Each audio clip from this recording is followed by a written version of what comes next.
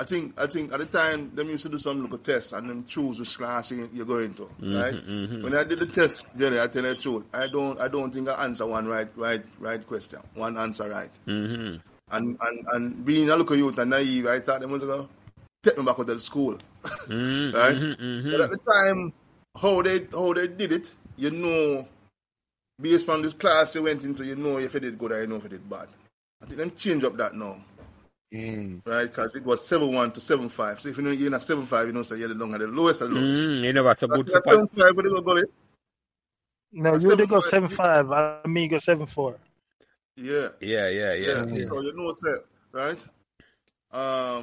So remember to like, share, and subscribe these Meadowbrook Memories podcasts, so neither you nor your friends will miss another Meadowbrook conversation. Thanks.